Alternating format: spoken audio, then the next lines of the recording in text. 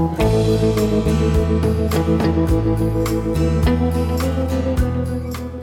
Book of the Dead.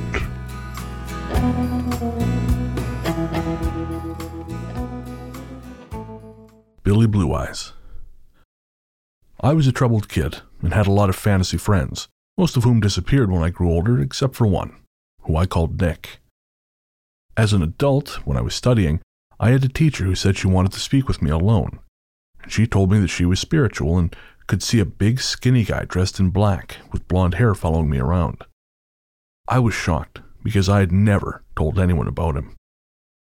She wanted to remove him, but it did not work, and she tried many times, but he kept coming back and got more and more active.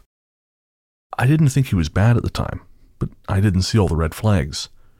I had nightmares, and if I was dating, they would get nightmares about him too. He wanted me for himself, and he even got popular around my friends for being active. Way more popular than I was. It was almost like he took over my life. But one day I woke up in the middle of the night, and the lights were on, and this young cowboy, around 17 years old, was standing at the end of my bed. He was dressed with black pants, black vest, black long jacket, and a black cowboy hat, with a white shirt, and he had blue, glowing eyes. He looked at me in a troubled way and said, "My name is Billy. I'm looking for my twin brother William." And by a blink of an eye, he was gone. I was a little confused, thinking it was a dream, but it did not change that I had to turn all the lights off again, which was weird. I wasn't afraid, though. I felt calm and safe. And why would a ghost from the USA come all the way to Denmark to ask for his twin brother? It did not stop there. For a longer period, there wasn't any activity in my home. It was also, again, really weird. But then he started to show up again, this cowboy. He would stand in the hallway or behind my TV. He did not want attention, he did not talk to me, or even look at me. One day these two were facing each other, Billy and Nick, like standing face to face. They did not like each other after that. Billy would always stand between me and Nick, and he would stand really close to Nick and just look at him with those glowing blue eyes. He didn't say anything, but it was enough to make Nick back off. The weirdest part of all of this was a turning point in my life. My life got so much better. I'm happy, I'm calm, I don't see or hear ghosts anymore. My life just went back to normal. And at that time of my life, my grandmother gave me a family ring that was from around the late 1800s, and it turned out that my family, back in those days, was living in the USA. I don't have any idea what that means, if it matters, or if it's connected. But I do know that was the point when everything started to improve.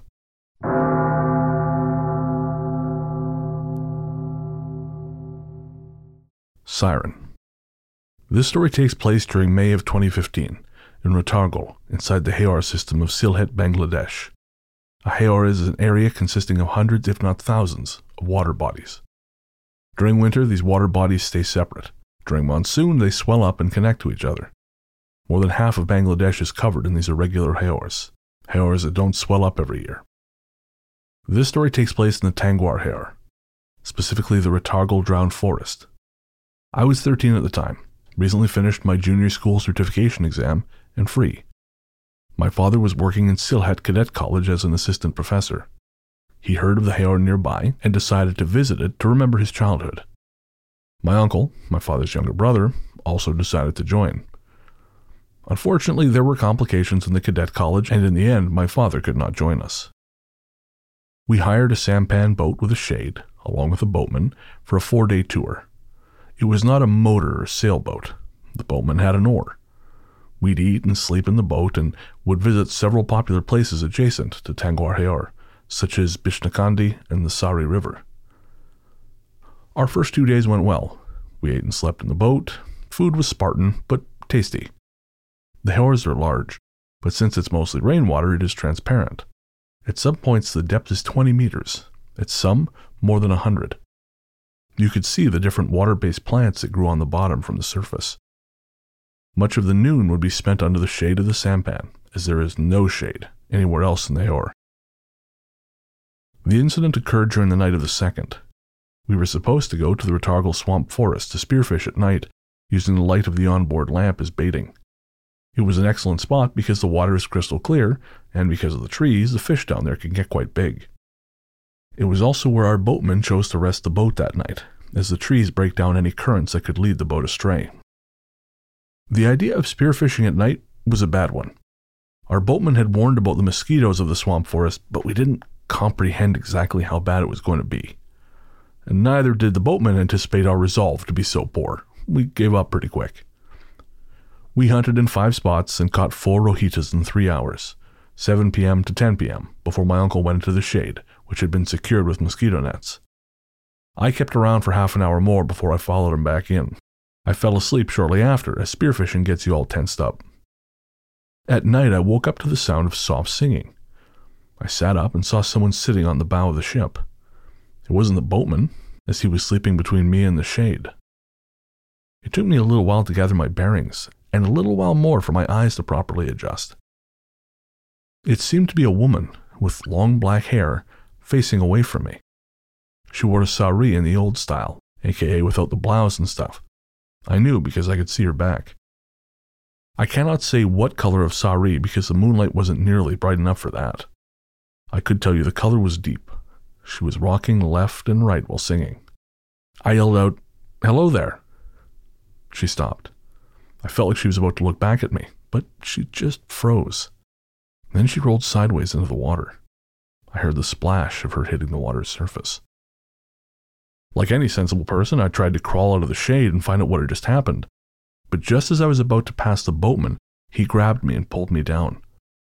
I don't remember his precise words anymore, but what he said was something along the lines of, "Don't go near the water. It'll drag you down." So, I didn't go. I just squirmed back to my spot and curled up. Nothing happened for the rest of the night. In the morning, we got out of there before the heat of the afternoon and enjoyed the rest of the tour, but I was on guard the whole time. Later, our boatman told us that this is something that just happens to the boat community, as often as once a month in those areas.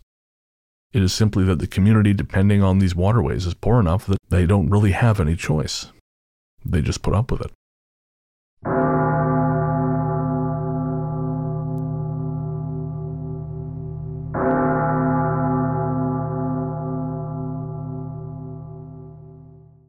Atwood. In 1976, my grandparents moved their family to the middle of nowhere, about an hour's drive to the nearest town in northeast Colorado. Mom was 16 and very unhappy about the move. She moved out as soon as high school was over, married Dad, and went on her merry way. She said the Atwood house gave her the creeps, and she couldn't wait to get out of there. Grandma and Grandpa, still living, didn't make the move to town until maybe 2005 or so, when Grandpa sold all his farmland and cattle. When they moved to town, their house didn't have the same vibe as the country house, which I thought was strange. It was just a normal house with them in it. I started thinking about the house in the country, and suddenly I'm filled with a lot of questions about it. The feeling of the Atwood house was unique. Every summer we would drive to Colorado and see Dad's parents in the mountains and Mom's parents on the prairie. As soon as we would make the turn and the country house was in view, my stomach would knot up and drop, and I would get the shakes. I always put it down to the excitement of seeing them, although even after a week of being there, the same thing would happen every time we drove around that corner, no matter who was driving or whatever vehicle. A feeling of unfathomable loneliness permeated the entire place. I just figured it was my grandparents, but now I think it was something else altogether. When they moved in, it was a 3-room house, very small, very old. Grandpa and my uncle knocked out the east and west walls of the house and put a huge kitchen on the west end and another living room in the east end, 3 steps down. There was no division between any of the 3 rooms, so it was like a long rectangle divided by carpet and 3 stairs. Grandpa had finished one basement, but didn't finish the old storm cellar, which was once outside the house and now inside. One time I got about halfway down the old cellar steps looking for Grandma when I thought I saw a skeleton doing laundry and ran back into the kitchen terrified. I think I tripped on the way up, but it felt like a push.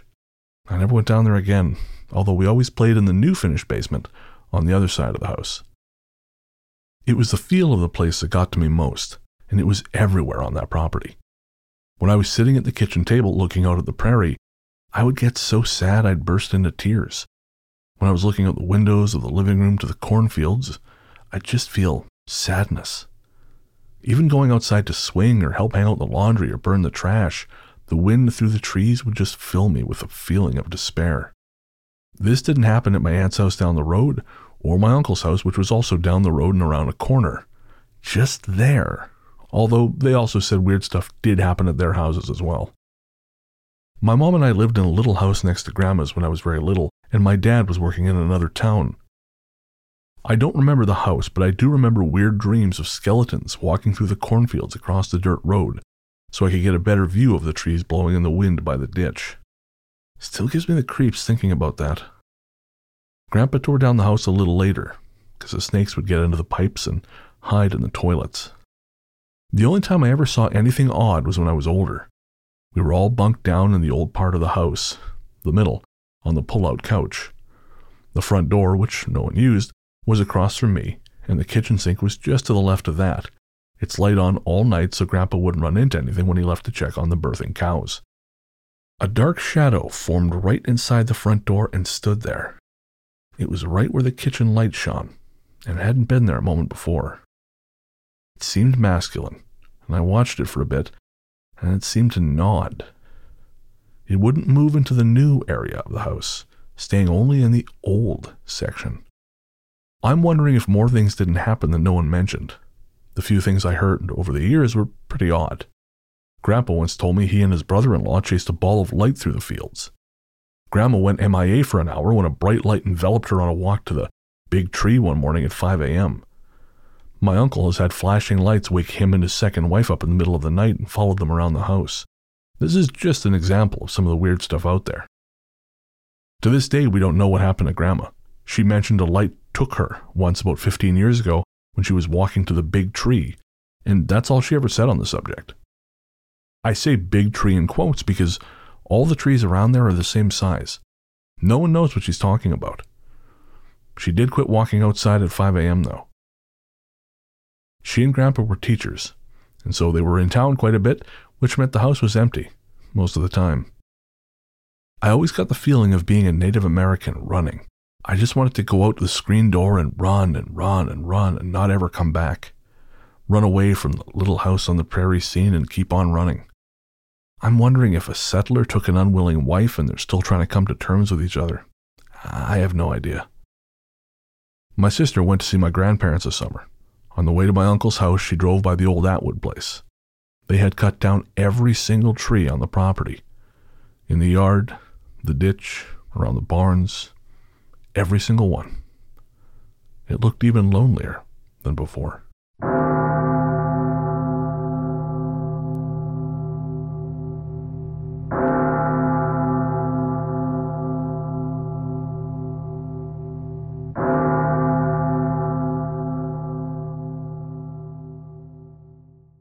Mother's Day is almost here, and you can get her the most beautiful time-tested gift around. A watch she can wear every day from Movement.